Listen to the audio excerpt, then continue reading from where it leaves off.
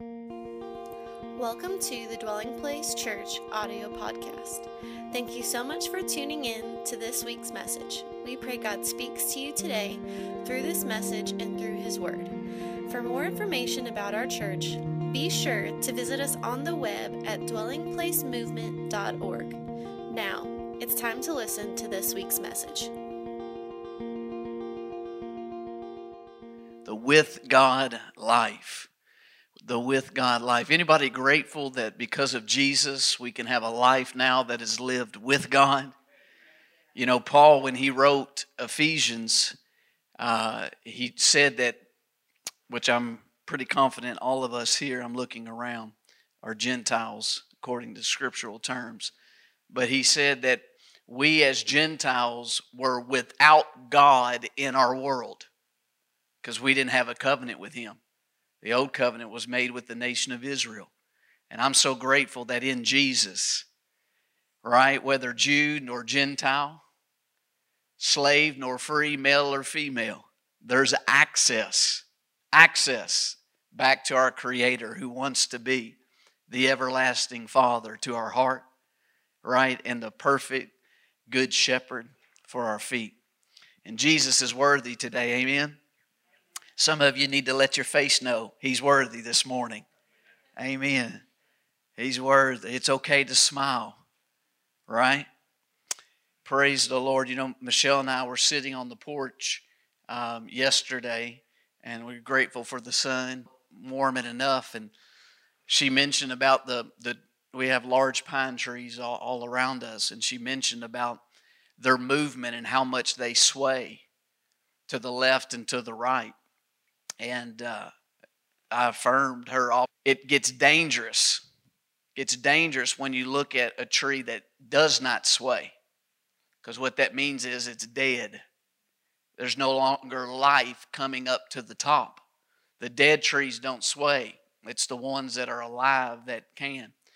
And, some have reinterpreted Jesus' words in Matthew when He created the Sermon on the Mount.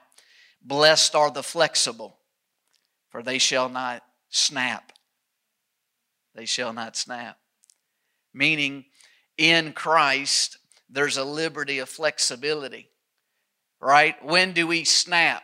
Well, when we have not been drawing from His life and believing that He's bigger and greater than the things that's outside of our hands that we weren't expecting. Amen? So, it's another thing in worship. You say, why people start swaying? Oh, because life is getting stirred on the inside of them. The ones that concern me are the stiff ones. I say, oh no. Oh, don't let them snap. Well, I'm grateful for Jesus today. He's worthy. Never forget there's a lot of things that are connected to Jesus, but they are not Jesus. For instance, what we're doing here in this moment is gathering, but gathering is not the same as Jesus. What we're experiencing right here is the church, the gathered group of people who have been called out of darkness into light. But that is not Jesus. I say all that to say is that there's a lot of things that you and I can find sort of disappointment in, or we can encounter difficulties in, relating or regarding or connected to Jesus, but never get that confused with Jesus Himself.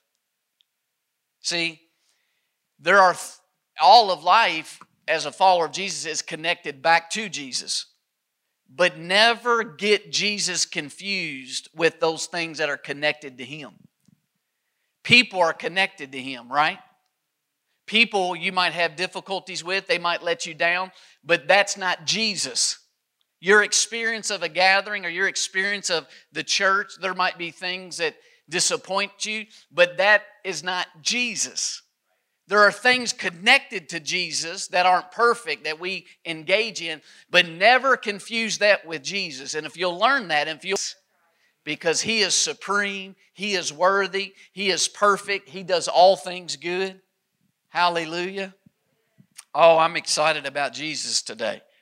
And if you haven't determined or figured that out yet, I don't know if there's hope for you this morning on understanding my message. But nevertheless, I'm going to pray for you, and we'll believe God for help. I want to read up front several scriptures. The first being Matthew 15, verse 10. Matthew 15, verse 10, these are the words of Jesus. He said, when he had called the multitude to himself, he said to them, hear and understand. Hear and understand. Then Proverbs 4 and verse 1. Hear, my children, the instruction of a father, and give attention to know understanding. Then Colossians 2 and verse 2. Paul writes that their hearts may be encouraged, being knit together in love, and attaining to all riches of the full assurance of understanding, to the knowledge of the mystery of God, both of the Father and of Christ. And then lastly, James chapter 3, verse, and understanding among you. Let him or her show by good conduct that his or her works are done in the meekness of wisdom. I want to teach a message today titled Kingdom Understanding. Will you say that with me? Kingdom Understanding. Let me pray. Father, we thank you that we can gather in your presence because of Jesus, because you demonstrated and proved your love, your care, your watchful eye over us by sending him. He became the door. He became access back to you. And Lord, we now marvel in your graciousness.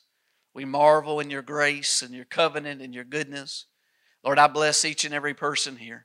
I pray that the ministry of the Holy Spirit would flourish in their lives, that your kingdom would come and your will would be done, that you would continue to build your church and the gates of hell would not prevail. I yield to you, Holy Spirit. Make much of Jesus. It's in his name I pray. Amen. I don't know if you ever had a moment like this. I have several times throughout life. Maybe you can relate. But the other day, I got to the point where it just hit me. It just clicked. It just hit me. It was like it welled up within me. No, enough. No, you do not understand. If you did understand, I would not have to keep telling you the same thing. You ever had a moment like that? I see the mothers responding quickly to that. Because this was in regards to a conversation I had with one of my children. And the more parallel that burned in my heart. See, regarding people I've counseled over the years, or when you think about the process of mentoring people, or pastoring and leading people on the journey of following Jesus, oftentimes you realize that so many people know, but they do not understand. See, you can know something, but if you don't understand it, it doesn't affect your response. It doesn't affect how you live. It doesn't affect your action and reaction. I've known several things in life, and yet knowing that didn't change how I lived. Knowing that didn't change how I responded. Now listen to me. I don't want you to take what I'm saying wrongly up front, so let me be very clear. Knowing is important. The knowledge of God's will is important, but it's not enough, friend. Let me talk first about the knowledge of his will for a moment. In Hosea 4:6, there was a difficult God's old covenant people. And it was difficult because they had strayed from the knowledge of God's will. They began to walk in spiritual adultery, and because they began to resist the knowledge of his will, through the prophet, God says that there was no truth in the land and there was no mercy in the land. And the effect of it was coming upon the next generation and the generations to come. In Hosea 4:6, maybe you're familiar with it, God says through the prophet, my people, notice this, not the people are destroyed for a lack of knowledge. Because you have rejected knowledge, I also will reject you from being a priest for me. Meaning, because they didn't know the will of God or rejected the knowledge of God's will, they could not live out the purpose God had for them. So, knowledge of God's will is important. It is true that God's people can still be destroyed because of a lack of knowledge.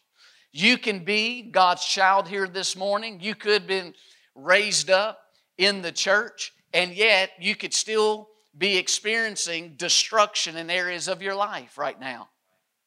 Because of lack of knowledge, God says, my people are destroyed. In my observation and study of Western historical Christianity, I have come to the conclusion that the majority of Western Christians do not have a sufficient apostolic foundation regarding the new covenant and God's eternal purpose. See, Western Christianity comes out of what, if you know historical Christianity, the Reformation with Martin Luther. And through Martin Luther, God began to restore biblical truth. At the time, those who were God's people or those that were interested in God's Word or around the church, they only heard preaching in Latin. And they didn't know Latin. It would be like me just getting up here speaking in tongues the entire time. And you don't know the interpretation of the language I'm speaking. And Paul says you couldn't be edified because you don't understand it. And so because the people came and they were listening to a language they didn't understand, the priest could say anything he wanted. The church could practice anything they wanted because the people didn't have the knowledge of God's will. So through Martin Luther, there became a restoration of a primary truth of God's Word that humans, we are justified with God through faith in Christ alone, not through our penitent works. That it is by grace through faith alone in Christ alone that you and I are made right with God. The issue, the restoration of that truth, when there were a multitude of truths that needed to be restored to God's people.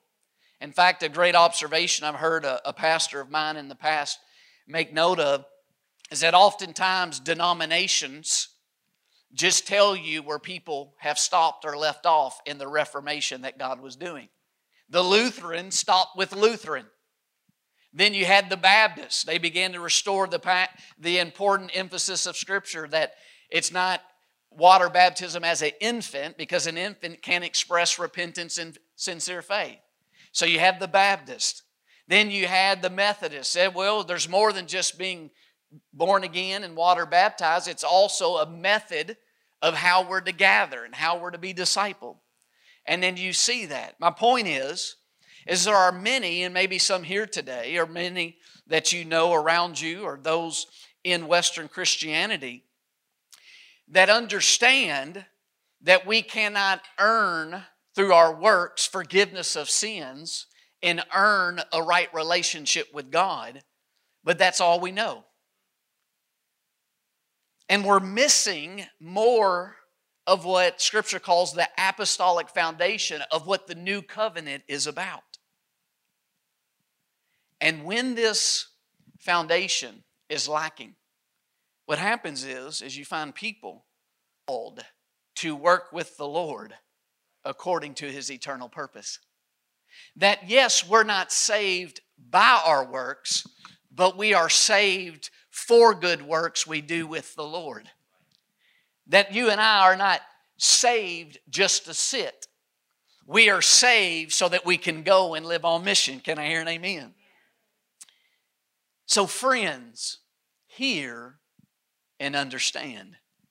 We are not justified just so we can live our own life. We have been presented with a gift in hopes that we would present our life back as a gift. 1 John 3:16. Not John 3:16, but 1 John 3:16. We do not work for right standing, but from the position of being in right standing, we work. Titus 2:14 and 15 says that God redeemed us so that we would become zealous for good works. Oh, I hope you're a zealot this morning. A zealot to be a part of the labor with God in His kingdom. See, as followers of Jesus, we work with God. What that means is we work in accordance to His eternal purpose and plan. But we don't just work with God, we also work by God. Meaning He provides grace. He provides us with the supernatural empowerment. Ain't that good? In going to work and the boss telling you, okay, I need you to accomplish this. I need you to take care of the accounting. I need you to make sales calls. And then they don't give you any access to any computers, any phones. How are you going to carry out the work without some help? But the Father and Jesus sent a helper, the Holy Spirit. There's a power of the Spirit of grace. Hallelujah. So this work is what Scripture calls the fruits of righteousness. They flow out of and flow from you and I being in right standing through our trust and faith in Christ alone. So the point is this. If you're a follower of Jesus, you need to understand you're called to fruitfulness. You are, meaning there's an expectation that fruitfulness would blossom in your life, that fruitfulness would be sown through your life, that fruitfulness would hang on your life, that you would be first in line for a Fruit of the Loom commercial. I mean, you just got so much fruit hanging on you. I mean, you're the grape, you're the orange, you're all of it. You got the fruit of God flowing out of your life. Hallelujah. So I'm from Kentucky, and there's a Fruit of the Loom factory in Kentucky. Hallelujah. Listen, we have been cleansed from our sins so that Christ made a way that we can be cleansed from our past, so that we can become a clean vessel for the Holy One to be able to live within, so that He can live through. So listen, when we talk about the knowledge of His will, what we're saying here in this main first point is we're not saved by works, but we are saved to work. And these works are kingdom works. They're works that are related to God's purpose. It's not just working a job we're talking about. We're talking about kingdom works. Now, when you get a kingdom understanding, if you're working where God wants you to work, then that becomes a kingdom work, not just a job. That becomes a way to become fruitful for the Lord. So I want to ask you this question. Do you confuse not having to work for your justification, work out your salvation with fear and trembling? We don't want to confuse those two. We can't work to be in right standing with God, but once we're in right standing with God, there's an exhortation that we would work out the potential of that salvation with fear and trembling. That there would be a reverence that you and I would remember we're called to fruitfulness. We're called to a with God type of life. Hallelujah. Amen. And Scripture, through the Apostle Peter, gives us a warning. And this warning in 2 Peter 1:8 is a sober warning. And here's what this warning says. It says, believe it or not, that a person can be barren or unfruitful while having the knowledge of our Lord Jesus Christ. Wow. Meaning, a person can have the knowledge that Jesus is Lord. A person can have the knowledge that He is the one sent from the Father. A person, you and I, can have the knowledge that Jesus alone is the way, the truth, and the life. And yet, having that knowledge, we can still be unfruitful or barren. Wow. So though it is true that a lack of knowledge can destroy, it is also true that just having knowledge without understanding can destroy as well. Now, this brings us to our main scriptures I read up front, Matthew 15:10. When He had called the multitude to Himself, He said to them, hear and understand. Now, notice what He didn't say.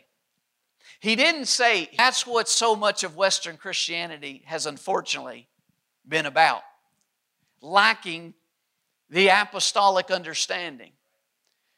Of course, our forerunner, our high apostle, Jesus Christ. And then He called people like the Apostle Paul and the 12 to Himself. But so many think that Christianity is about hear and know. No. Jesus said, hear and understand.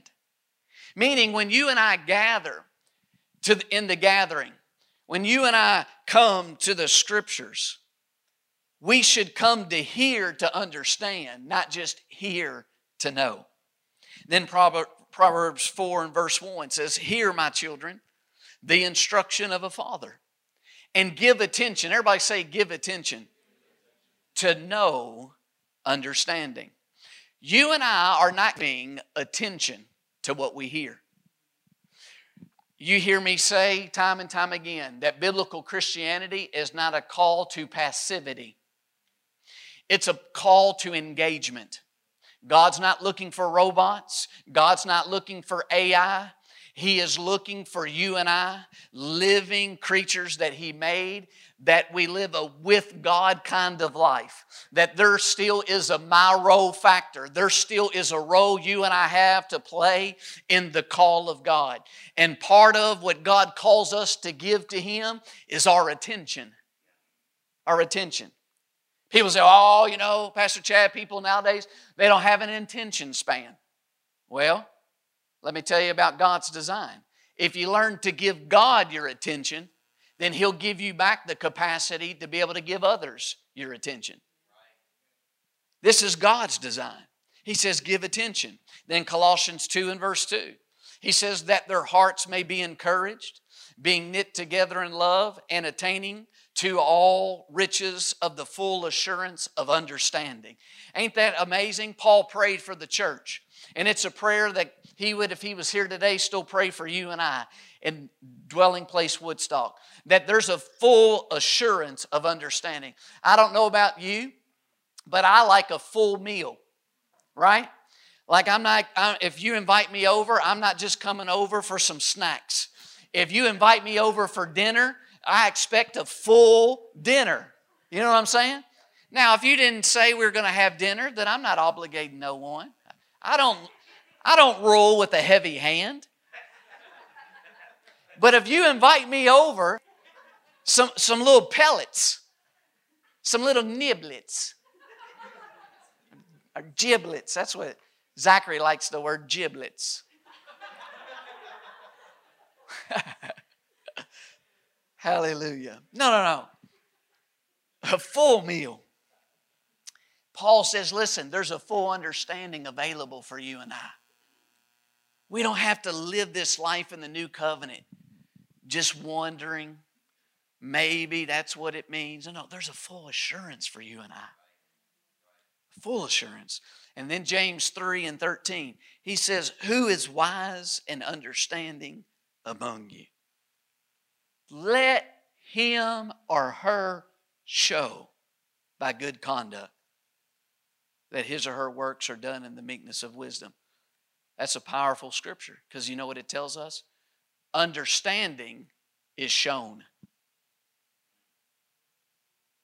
You might know what you know, but you show what you understand. But I show and demonstrate what I understand. So there is the knowledge of His will. Knowledge is important, but it's not sufficient. There is a need of understanding. But when it comes to understanding, there's a role you and I play. We need to learn to hear, to understand, shown, and giving attention is required. Now let me talk about how to receive understanding. Well, look at Proverbs 4 and verse 1. It says, hear, my children, the instruction of a father, and give attention to know understanding. When you and I want to receive understanding, the first thing that Scripture instructs us in is to hear. Hear.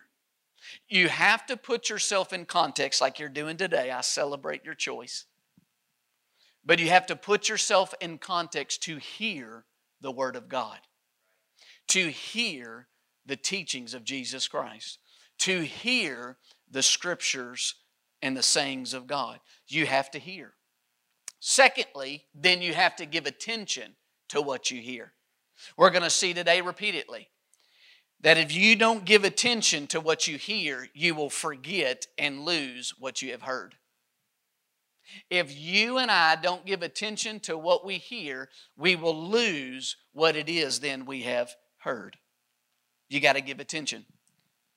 Third, to meditate on what you have heard. You have to continually think upon, mull it over, rehearse on the inside, your inner dialogue, the Word of God. Look at what the psalmist said in Psalm 49:3. My mouth shall speak wisdom, and the meditation of my heart shall give understanding. If you don't understand something regarding God's will, if you don't understand something you're going through, if you don't understand something from God's Word, it's going to require meditation. It's going to require you give attention to it by meditating upon it, by thinking upon it, by constantly dwelling on it in the light of God's Word and in the reality of His presence that is with you. So watch this. Before there is wisdom upon the tongue, there is meditation in the heart. I'll say it again. Before there is wisdom on the tongue, there is meditation in the heart. So there's hearing, there's give attention to, there's meditation, and then fourthly, the point that after you have heard and after you've given attention and prioritized it and you've meditated upon it, that you have to act upon it. You have to do. And those who do understand. See, by you doing the exhortation of gathering with other believers, you can understand why the Lord calls us to that more than a brother and sister who doesn't do and gather with other believers. Notice what the psalmist said in Psalms 1:11 and 10. The fear of the Lord is the beginning of wisdom. A good understanding have all those who do His commandments. His praise endures forever. So you have to do. Next, how you receive understanding is by faith. Sometimes in areas, understanding comes through this relational trust. This relational trust that's not dependent on the things that are seen, but the things that are unseen. Hebrews 11:3 says, by faith we understand that the ages, history, were framed by the Word of God. Meaning faith gives us an understanding, a worldview that an unbeliever can't access. By faith. So hearing, giving attention, meditation, you have to do. And then there's the role of faith. Now let me talk about the place and the role of eyes and ears. Will you say eyes and ears with me? Eyes and ears. Sounds like a great, great children's song that we could write. Instead of knees and toes, how about eyes and ears? Passages of Scripture to us this morning. You can follow along. Or they'll put it on the screen. But in Matthew 13 and verse 12. For whoever has, to him more will be given. And he will have abundance. But whoever does not have, even what he has will be taken away from him. Therefore I speak to them in parables, because seeing they do not see, and hearing they do not hear, nor do they understand. And in them the prophecy of Isaiah is fulfilled, which says, hearing you will hear and shall not understand, and seeing you will see and not perceive. For the hearts of this people have grown dull. Their ears are hard of hearing, and their eyes they have closed, lest they should see with their eyes and hear with their ears, lest they should understand with their hearts and turn so that I should heal them. Can I tell you that healing's available? The healer is still healing today, spiritually, emotionally, physically, relationally, socially. For your ears, for they hear. For assuredly I say to you that many prophets and righteous men desired to see what you see and did not see it, and to hear what you hear and did not hear it. Verse 18 of Matthew 13. Therefore hear the parable of the sower. When anyone hears the word of the kingdom, which is away what was sown in his heart. This is he who received seed by the wayside. But he who received the seed on stony places, this is he who hears the word and immediately receives it with joy. Yet he has no root in himself, but endures only for a while. For when tribulation or persecution arises because of the word, immediately he stumbles. Verse 22, now he who receives seed among the thorns is he who hears the word. And the cares of this world and the deceitfulness of riches choke the word, and he becomes unfruitful.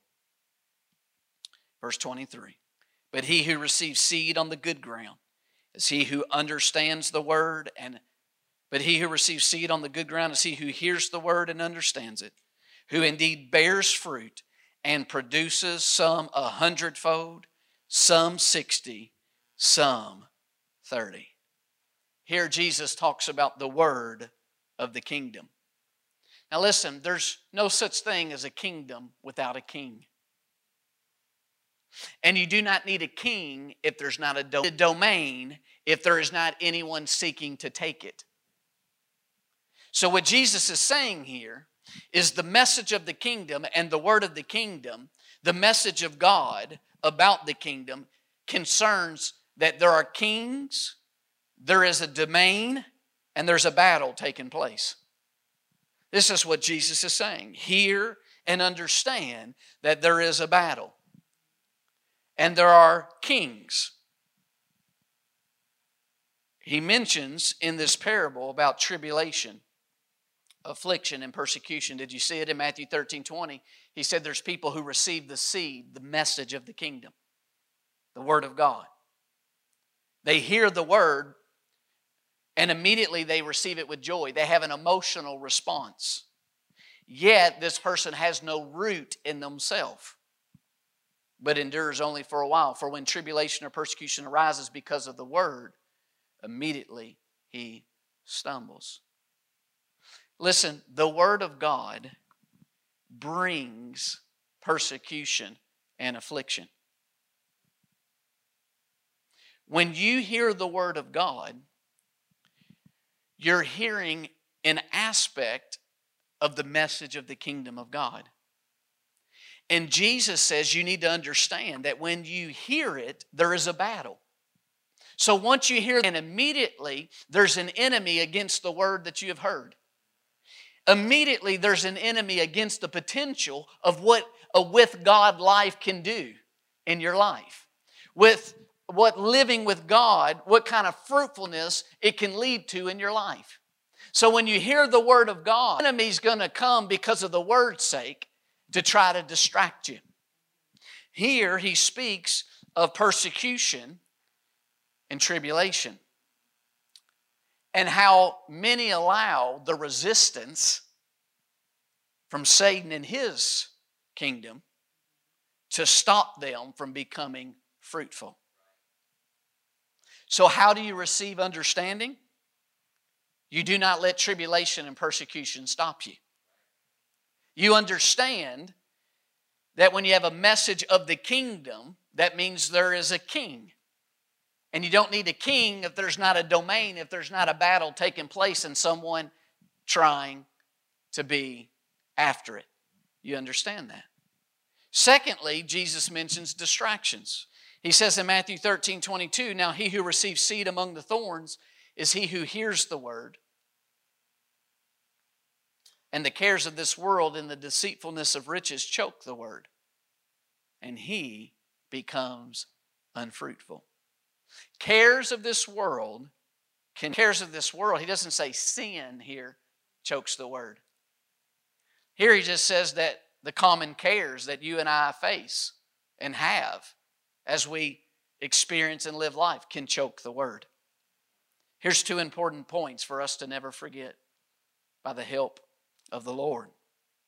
What you give attention to grows. You know why some of the plants you bought died? Because you didn't give it enough attention to them. What you give attention to grows. Secondly, what you give attention to, you pursue. You pursue. Here, Jesus talks about the cares of the world. Listen to me. We are to care. We're to be caring people. We're not called to be flippant and not care about people and pain and wars and difficulties on the earth. We're to care. But what Jesus is saying is that caring becomes an issue when it chokes the manifestation of the Word on the inside of us.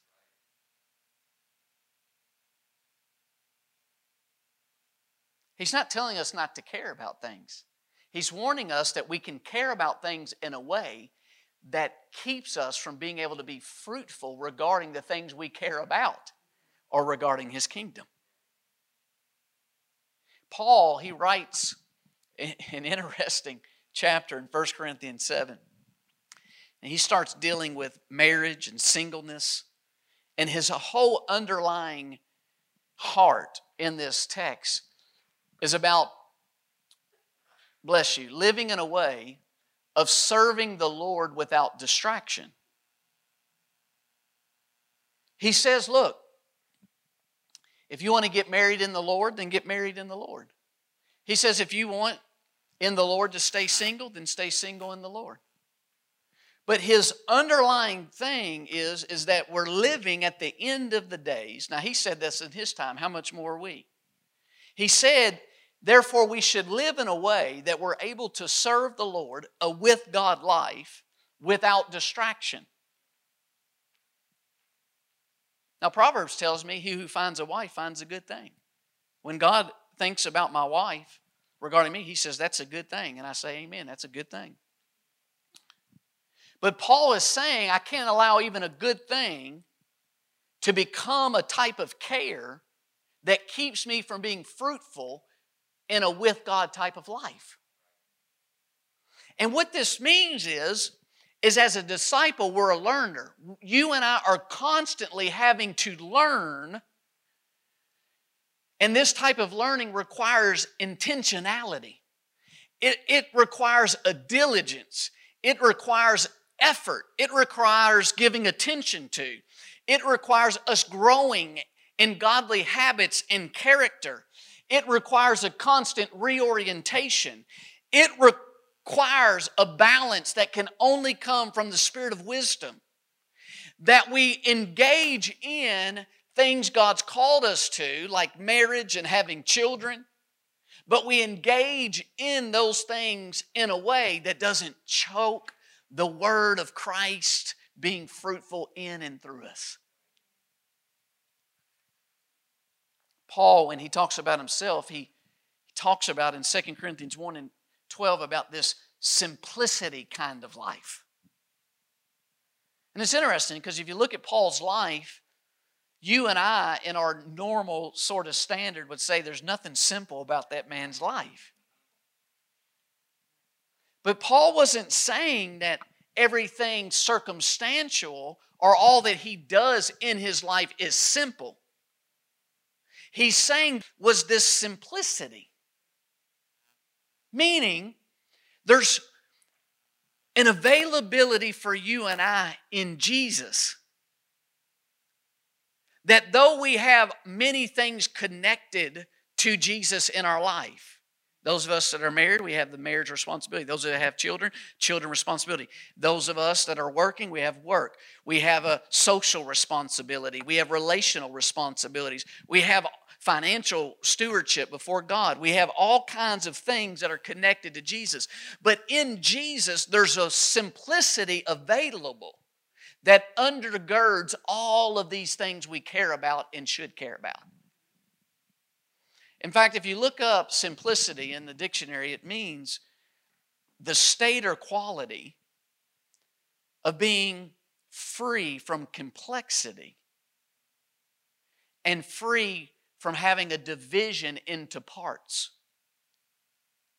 Meaning, in Christ, there is this simplicity available that though we have many things in life, in Christ there is a simplicity, there's a singleness, a simplicity that can hold all of that together in such a way that we're not distracted from our calling of being fruitful in a with God kind of life.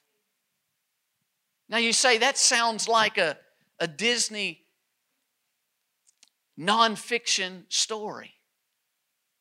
That sounds like a fantasy, Pastor Chad. Listen, just because something sounds like a fantasy to our ears because we've never seen or experienced it personally, doesn't mean that the grace of God and the kingdom of God hasn't made it available for us. And part of this simplicity kind of life in Jesus comes about as we learn biblical godly habits. So I want to ask you and I this question. What do we do with our cares? Scripture never gives the stance or the metaphor or the feeling that we should be careless with things. We shouldn't be careless with people. We shouldn't live a careless life. But Scripture, in what Paul's saying, with this simplicity, with this serving the Lord without distraction, does put before us this type of carefree living. Not that we don't care, but we care in a way that it doesn't weigh us down, but it frees us up. How do you and I experience that? What do we do with our cares? Well, watch this, 1 Peter 5, 6, and 7. Therefore, humble yourselves. First, you and I have to humble ourselves that in our own sufficiency and ability, we don't know how to create this simplicity in a complex world. We don't know how to find one person or one thing, Jesus and His kingdom, that undergirds all the things that we're to care about. Therefore, we take the posture of a learner. That's humility. We position ourselves before God. And here's what He says. Look, therefore humble yourselves under the mighty hand of God. That's one hand. And yet the one hand has complexity, but it's still one hand. There's 5 fingers, there's joints, ligaments, arteries, but it's one hand. Under the one mighty hand of God, there's still many cares that we have and responsibilities, but His hand is big enough to undergird and bring sufficiency and stability into all those areas. So He says, humble yourselves under the mighty hand of God. Watch this. That He may exalt you in due time, casting all your care upon Him, for He cares for you. Listen, the fact that you care about things is because you're made in the image of God. And God cares for you. He cares for you. And His care is so great for you, He calls you to come to Him and realize that His hand is strong enough and sufficient enough to hold and carry everything that you care about. But if you and I keep it in a way in our life that's unhealthy, we haven't yet freed ourselves from that unhealthy type care. You believe the gospel that He cares so deeply about you that you can cast what you care about into His mighty hand, and His mighty hand is able to hold it together. His mighty hand is able to undergird it. You cast, and whose hand is mighty, whose hand is able. So what's He saying? He's saying you get a mighty prayer life because we have access to the mighty hand of God. And we keep throwing what we care about in prayer onto the mighty hand. If you kept stacking things in my hand, that hand's going to slowly, at first it might just be a little degree, go south and drop low, but it's constantly going down. Oh, God's hand never falters. never begins to tremble with weakness. He is able to hold consistently and perfectly and carefully everything that you're willing, that you care about, to cast into His hand. Then Jesus mentions the deceitfulness of riches. Among the thorns is he who hears the word and the cares of this world, and the deceitfulness of riches choke the word, and he becomes unfruitful. Listen, we are to acquire money, but acquiring money becomes an issue when it chokes the manifestation of the word on the inside of us. We are called, men who are married, to take care of the family as bearing the image of the Father. So we are called to acquire money to meet the needs of those that God has entrusted to us.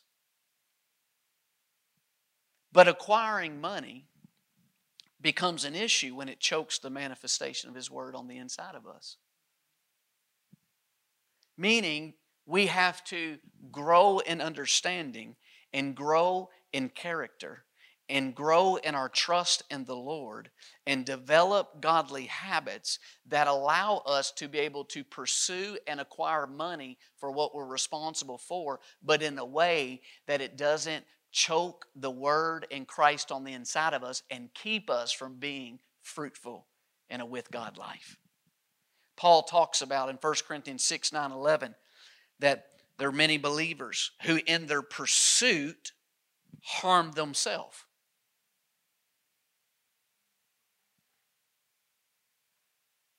But Paul doesn't say that there's not available a pursuit in God that doesn't harm yourself. It's available because there are many people that God's primalence and the wisdom and the life experience He's given them to go make staggering amounts of money and capital to fund kingdom work. You know, the last I checked, friends, orphanages can't be built free. The last I checked, that those that are hungry can't be fed without money. And so the issue, though, is in the acquiring and the pursuing if it's done in a way that keeps us from kingdom fruitfulness. Now, none of us start off with that type of spiritual understanding and character unless you come from a legacy of kingdom-minded, mature followers of Jesus that taught you biblical understanding about money and pursuit and godliness. And I've yet to meet people that started off that way. So we are learners again. See, Paul said the issue is when people think that godliness and following Jesus automatically equates to riches. He said, no. That's a complete perversion of the gospel. Meaning, you can still be horrible with money and be poor. And there are people that don't have a relationship with their Creator who actually, whether they know it or not, employ biblical truths about money, and they're great with money. And they make a lot of money. Meaning, whether you make and know how to acquire a lot of money or not doesn't equate whether you're godly or not, is what Paul's saying there. But Paul is not saying that you and I can't pursue making money. What he's saying is we can't pursue it in a way that keeps us from being fruitful, and we can't pursue it in a way that makes us think the more money we get is because the more godly we are. No. I'm trying to tell some of you believers that you have allowed poverty mindsets, and you have allowed your upbringing, and you have allowed people to tell you that there's not more available for you. There is. And the more available for you don't make you more godly. It just means, though, that if you learn more financially person, you can employ it for more godly purposes. Amen. Then he concludes in Matthew 13:23, he says, but he who receives seed on the good ground, everybody say good ground, is he who hears the word and understands. Do you see the main distinction between all of the different soils representing people's hearts and people's posture and people? It's the one who understands does what? Indeed bears fruit. See, all the others don't have an understanding about how to deal with the cares of life. The others don't have an understanding of how to deal with the deceitfulness of riches. The others don't have an understanding of how to deal with the persecution and affliction and tribulation that comes from the Word. But the one who understands is the one who indeed bears fruit. And what kind of fruit? Some 100-fold, some 60, some 30. Let me talk now about understanding our kingdom calling. Everybody say bears fruit. In Ephesians 1:18, if you've been in transformation phase and growth phases, you know we encourage you to ask the Holy Spirit to remind you to pray this consistently in your life, because this was Paul's prayers for the Ephesians, and it's still a prayer for every believer. And here's what he says, that the eyes of your what? Understanding, being enlightened, that you may know what is the hope of His calling. What are the riches of the glory of His inheritance in the saints? What's he saying? But it is insufficient. Maybe the majority of you know that you have a calling. You have a purpose in Christ. That's why you're still here, right? That once you got saved, He didn't rapture you to be with Him. That there's a with God type of life now that you're called to. And most of you say, I know I'm called, but I want to tell you, that's good, but it's insufficient. Because knowing you're called is important, but it's insufficient. You must understand your calling. You must move beyond just the knowledge that you're called to understanding that you're called. Because what did Jesus say? Who are those that bear fruit? It wasn't those who know. It was those who understand. How about this one, Ephesians 5:17? Therefore, do not be unwise, but understand. Everybody say understand. What the will of the Lord is. See, knowing the will of the Lord is important, but it's insufficient. You must understand what the will of the Lord is. And you're called to be a disciple. Be complacent. A follower can't be complacent. The moment you're complacent, you're no longer following. The moment you're no longer following, the moment you're no longer a growing disciple. And the more the good grace and provisions God has for you and wants you to experience. Now, what did Jesus tell the disciples that He chose to be with Him in ministry? John 15:16, read it with me. He says, you did not choose me. Boy, has this scripture ever been perverted so much by Calvinists and people. This in context here is talking about those that He in the moment chose to be with Him in ministry. This is not about a lake of fire and eternity and kingdom. He said, you did not choose me, but I chose you. He had a multitude of disciples. But out of that group, He chose 12 to be with Him. And He says to them before His passion and before His betrayal, before His crucifixion, you did not choose me, but I chose you and appointed you that you should go and bear fruit. Everybody say bear fruit. And that your fruit should remain. That whatever you ask the Father in my name, He may give you. You and I have a kingdom calling to fruitfulness. To fruitfulness. We are called to fruitfulness. I want to read the whole passage. You can follow along if you want, but in John 15,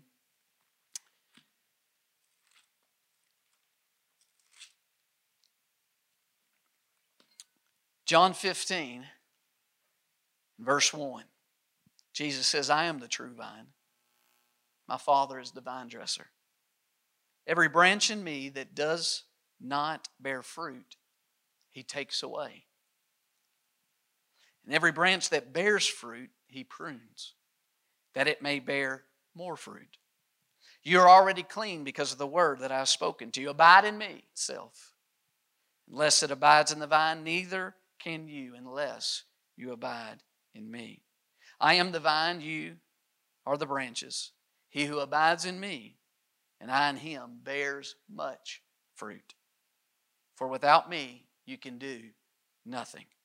If anyone does not abide in me, he is cast out as a branch and is withered, and they gather them and throw them into the fire, and they are burned. If you abide in me and my words abide in you, you will ask what you desire, and it shall be done for you. By this my Father is glorified, that you bear much fruit, so you will be my disciples. Fruit, more fruit, much fruit. Wow. So that those who understand bear fruit. What kind of fruit? 30, 60, 100. Fruit, more fruit, much fruit. 30, 60, 100. So we are called to fruitfulness. And fruitfulness starts off with bearing fruit. But then those who understands who bears fruit understands then you're called to what? To become complacent? No. Then you're called to more fruit. Then once you reach more fruit, 60-fold, are you to become complacent? You understand the word of the kingdom. You're called to much fruit, 100-fold. Why do you think Paul said that we're not just called, but within our calling, there's a high calling? I don't know about you. I never was good in math, but I know 100-fold is more than 30-fold. And I know 100-fold is more than 60-fold. There's a high calling for you. And I'm speaking to some of you right now prophetically. I sense it in the name of Jesus. That you have borne fruit and you have had fruit, but you need to understand God's got a high calling for you. God's got more fruitfulness for your life. And the season and the things that you've been facing is because God is wanting or has been using them to prune you. When God moves and desires to move you into more fruit, there comes a pruning. Because you're called to fruitfulness. But in fruitfulness, there's 30. See, He prunes. I looked up the word prune definition. It didn't start off good because the first thing it said was a fruit. You know that kind of prune? No, we ain't talking about that kind of prune. But then you go to the second part. It tells us what we're after. It says to cut undesired twigs, branches, or roots, to trim, to rid or clear of anything undesirable, to remove that which is undesirable. To prune. It's amazing. We have some trees that bear types of fruit where we live. And it's amazing to see the difference between those that get pruned and those that have not been pruned. One of the ways that God prunes us is that first God is looking for disciples who just understand enough that we are justified not by works, but we are justified so that now we can work. And they just get working with God. If a chair needs to be put up, they put a chair up. If groceries need to be taken to someone, they take groceries to someone. They just start sharing their faith to anyone who will listen. You find them even preaching to the dogs and cats. I mean, they just work in place. It's like some of our kids after we get them hyped up on sugar because they learned their memory verse. Amen. And then we send them home with you, parents, to prune you of those bad attitudes and our shortness of breath. No, listen. There's all kinds of activity. And there's fruit, but the amount of kingdom fruit, even though there's a lot of activity, is just 30. So the Lord's got to prune some of the activity because in the kingdom, it's not always about more activity. It's about a more focused, Spirit-directed work. And out of the Spirit-directed work, more fruit actually comes. See, when I prune a tree, it allows the life in the tree to focus more on where it needs to flow. And because now that life, that sap is more focused, it can actually lead to more fruit. because the parts that's unnecessary have been cut away. And this is what Jesus is saying about understanding the kingdom, is that most of you, I know you, I can see some of you, the light's a little different today, I can't really see the back much, but I know most of you, that there's been some fruit. There's been activity.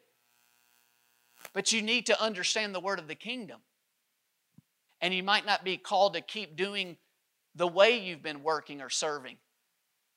There is a pruning so that the Lord then can get more fruitfulness out of your life. Most people understand that if you run a business, 80% of your productivity and profits will come out of 20% of what you actually do. And it's that 20% focused, excellent, clear task that leads to 80% of production. This is part of what pruning's about. Pruning about. It's not that I don't care anymore. It's that when pruning happens, I'll have learned to cast my cares upon the Lord so that His hand can deal with things that my hand don't have time or the ability to change, but that I then can focus on the things God's hand has been put on my hand to minister to and bring life to. Prunes. A part of the pruning that He takes us through is learning to deal with hard things. In 2 Peter 3:16, look at this scripture with me. It says, and also in all his epistles, this is Peter writing about Paul, speaking in them of these things in which are some hard things to understand. I don't know about you, but I can relate to that. I've had many things in life that are just hard to understand. I've had scriptures that are hard to understand. I've had things about God and the ways of God and the work of God that are initially hard to understand. See yourself in this text, in which are some things hard to understand, which untaught, and as they do also the rest of scriptures. So the first thing I want to mention regarding this scripture is there are some hard things to understand at first. Just like if I gave a calculus book to a 6-year-old, it's hard for them to understand at first, but it doesn't mean that they can't ever understand it.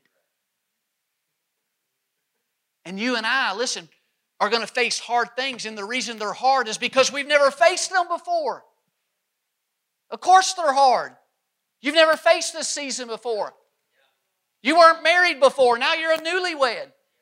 You didn't have kids before, now you have a kid. You've never faced this before. Your job has transitioned. You've never faced this before. Some of you have moved, and you've moved to Woodstock in this area, and you're part of this church, and you've never been and lived in Woodstock in this area before. That's hard things, and they're hard because we've never faced it before. And it's okay. All things are not to be easy at first. God has not called His people to ignore and run from hard things. He's given us access to His grace and the power of it and the ministry of the Holy Spirit to face and to be able to do hard things. Hallelujah. Thank you. God bless that one right there. Bless them, Lord. Double portion. Listen, much just seems hard at first because we've never done them. And the thing is, Paul in Scripture never says that he knew from the beginning the fullness of the high calling, 100-fold fruitfulness, what it looked like in his life. But as he just worked with God and as he moved forward, then the Lord pruned as is necessary. What I'm saying is there's very few people I've ever met that God has shown them the full end of the picture from the beginning. But God knows what He's called us to. He knows what He's called you to. He knows the kingdom calling upon your life. And because He alone knows the full picture, He alone knows how we need to face certain hard things and prune places in our life so that that fruitfulness of His calling comes forth. And you say, well, that's not easy. We, because of Jesus and the Holy Spirit, can face and learn to do hard things. And is that not where our culture is just disintegrating and just being devastated because there has become this cultural expectation and mentality in young and old that we're never to face or have to deal with or go through hard things. You know, because we live in a fallen world, every good thing can bring a cursed thing with it. The prosperity of our nation has brought a cursed thing with it. The lie that we can't face, or never called to face, or can't do hard things. But you know what? Generations before us, they didn't get a vote. They were thrust into seasons and circumstances like the Great Depression and world wars, and they learned. Because God's made us that when we have to, we can find a way to Jesus. How much more can you and I be used in a with God life that says to the culture around us, I know it's not easy. We're not called to easy street. But with God and a with God life, by His grace in Jesus, we can learn to face and to do hard things. And you know what's amazing? Is sometimes then what used to be a hard thing no longer is a hard thing. You've learned to do it. We're going to see here in a couple hours, right down at the end of this strip mall, we're going to see people, where some basketball is still a hard thing, and others have learned and it's no longer so hard. We're going to have a prophetic demonstration of this part of the message. For some, it's still going to be hard to dribble. Others, it's no longer hard. They're going to be dribbling between their legs, behind their back. I'm hoping to jump off someone's back and dunk the ball. I just got to get through this message so we can get there. Here's the point. We are His ambassadors. We as God's people are called to go first, and this generation's crying out. This world's crying out for us to go first. That because of Jesus and because of God's grace, we can not only face hard things, but we can learn to do hard things. How do we engage this process in dealing with hard things? First, you seek the Lord. When you face a hard thing you don't understand, something that's hard to understand first, what you do is first you seek the Lord. Proverbs 28:5 says, evil men do not understand justice, but those who seek the Lord understand all. Then prayer. You not just seek the Lord, but then you seek the Lord through prayer. You remember the story of Daniel? It's a beautiful thing. Because Daniel got like some of you and I are getting. And Daniel looked around at the circumstances around him, and he began to say, wait a minute, they don't line up. Something's not lining up with what God said in His Word. There's something off. I don't understand, Lord, why your people are still going through what they're going through. And yet in your Word you said this. And that was a hard thing, but you know what he did? He began to pray. And you know what Scripture says? I love this. In Daniel 10:12, an angel comes to Daniel. And listen what he says. Then he said to me, come on, Keys, do not fear Daniel. Do not fear Daniel. For from the first day, someone say first day. From the first day that you set your heart to understand and to humble yourself before your God, your words were heard. Because we have a Father who cares, remember? And I have come because of your words. You learn to care enough to not just keep it to yourself and try to do it by yourself and handle it by yourself. You learn to care enough to take it to the mighty hand that can always uphold that care.